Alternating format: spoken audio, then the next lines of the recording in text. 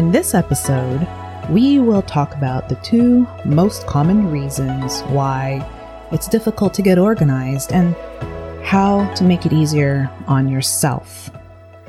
Hey, this is Grace, and so glad you're here.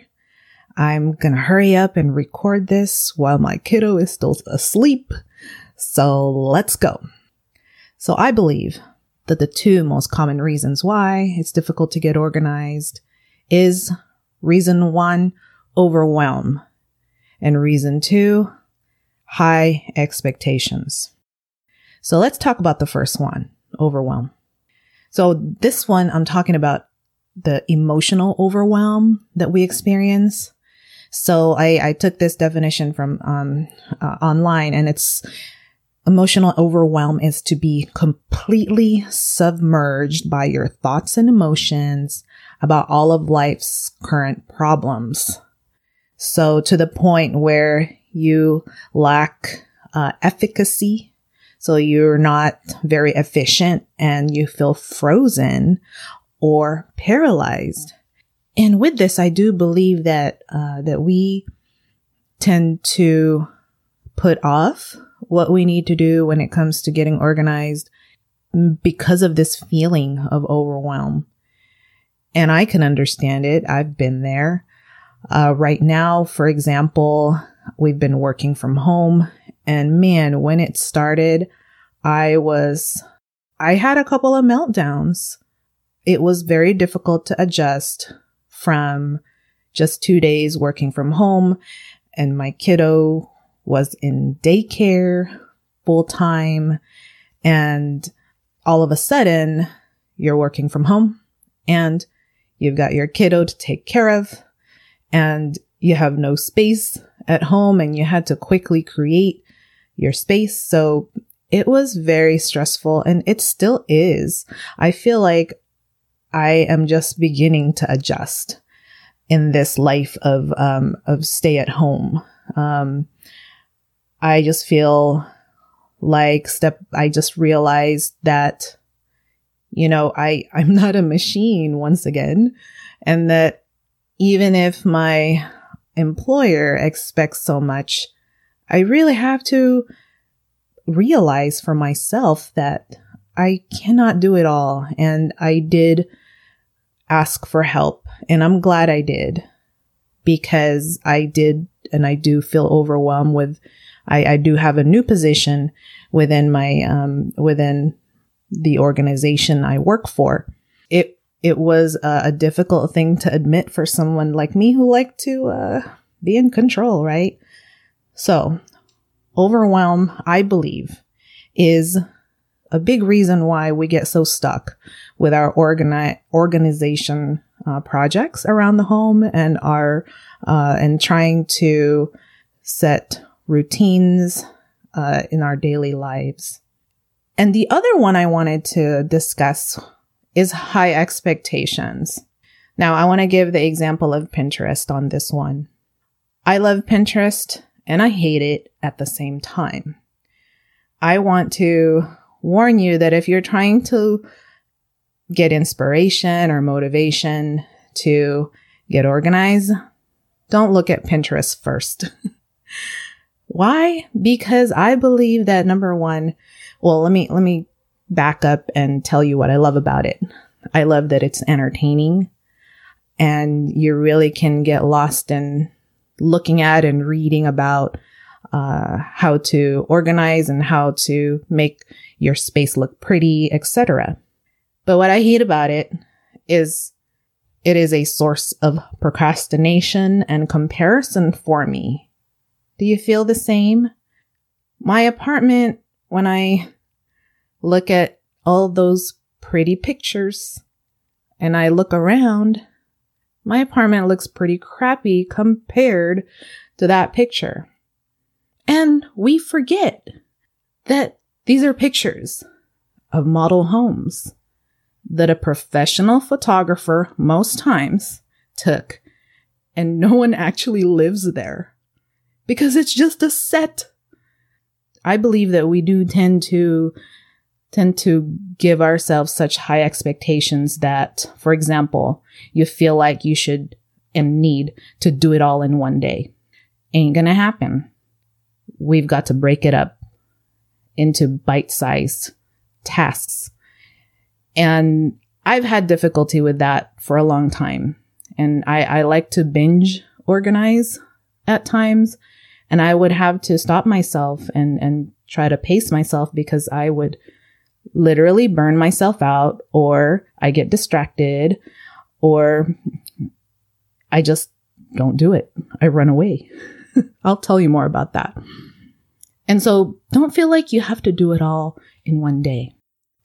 And then with high expectations, we give ourselves such a hard time with trying to make sure that we get it right or things look perfect in a lot of ways. And the antidote to that, of course, is to set some achievable and realistic expectations. But for me, at least, when I start to just think and think and think about the piles or the stuff and all the rooms that need attention, I get overwhelmed. So instead, I have to pull myself back and say to myself, you know what? This is not going to get done in one day, and I need to break it up. Because if we're feeling that overwhelm and then we set high expectations, what do we want to do instead? We want to run away, far, far away. We go and do something that we think is productive. Or it really is productive, but it wasn't what we were initially trying to accomplish. Sound familiar? Yeah. And we can definitely go into this more, but I think that I've given you some ideas and something to relate to when it comes to overwhelm and setting high expectations for ourselves. Solutions? Number 1, we must first admit it.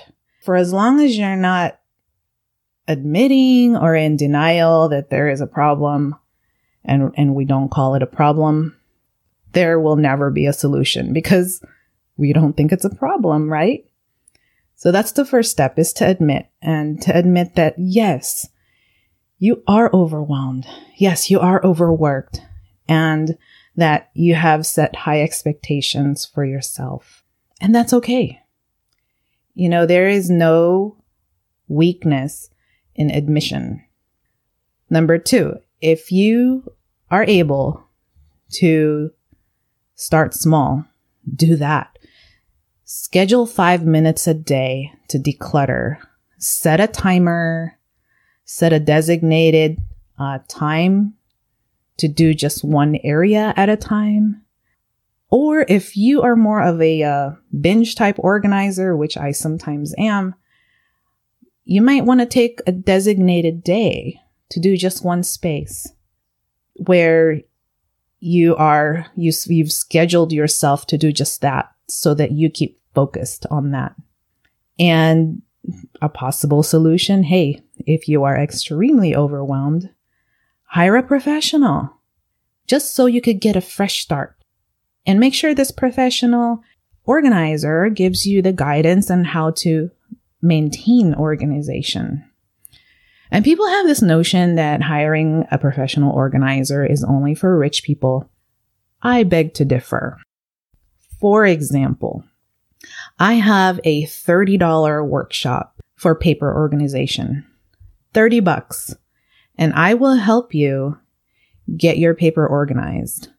Now, we may have to do it in a few sessions, but every session will just be simply $30.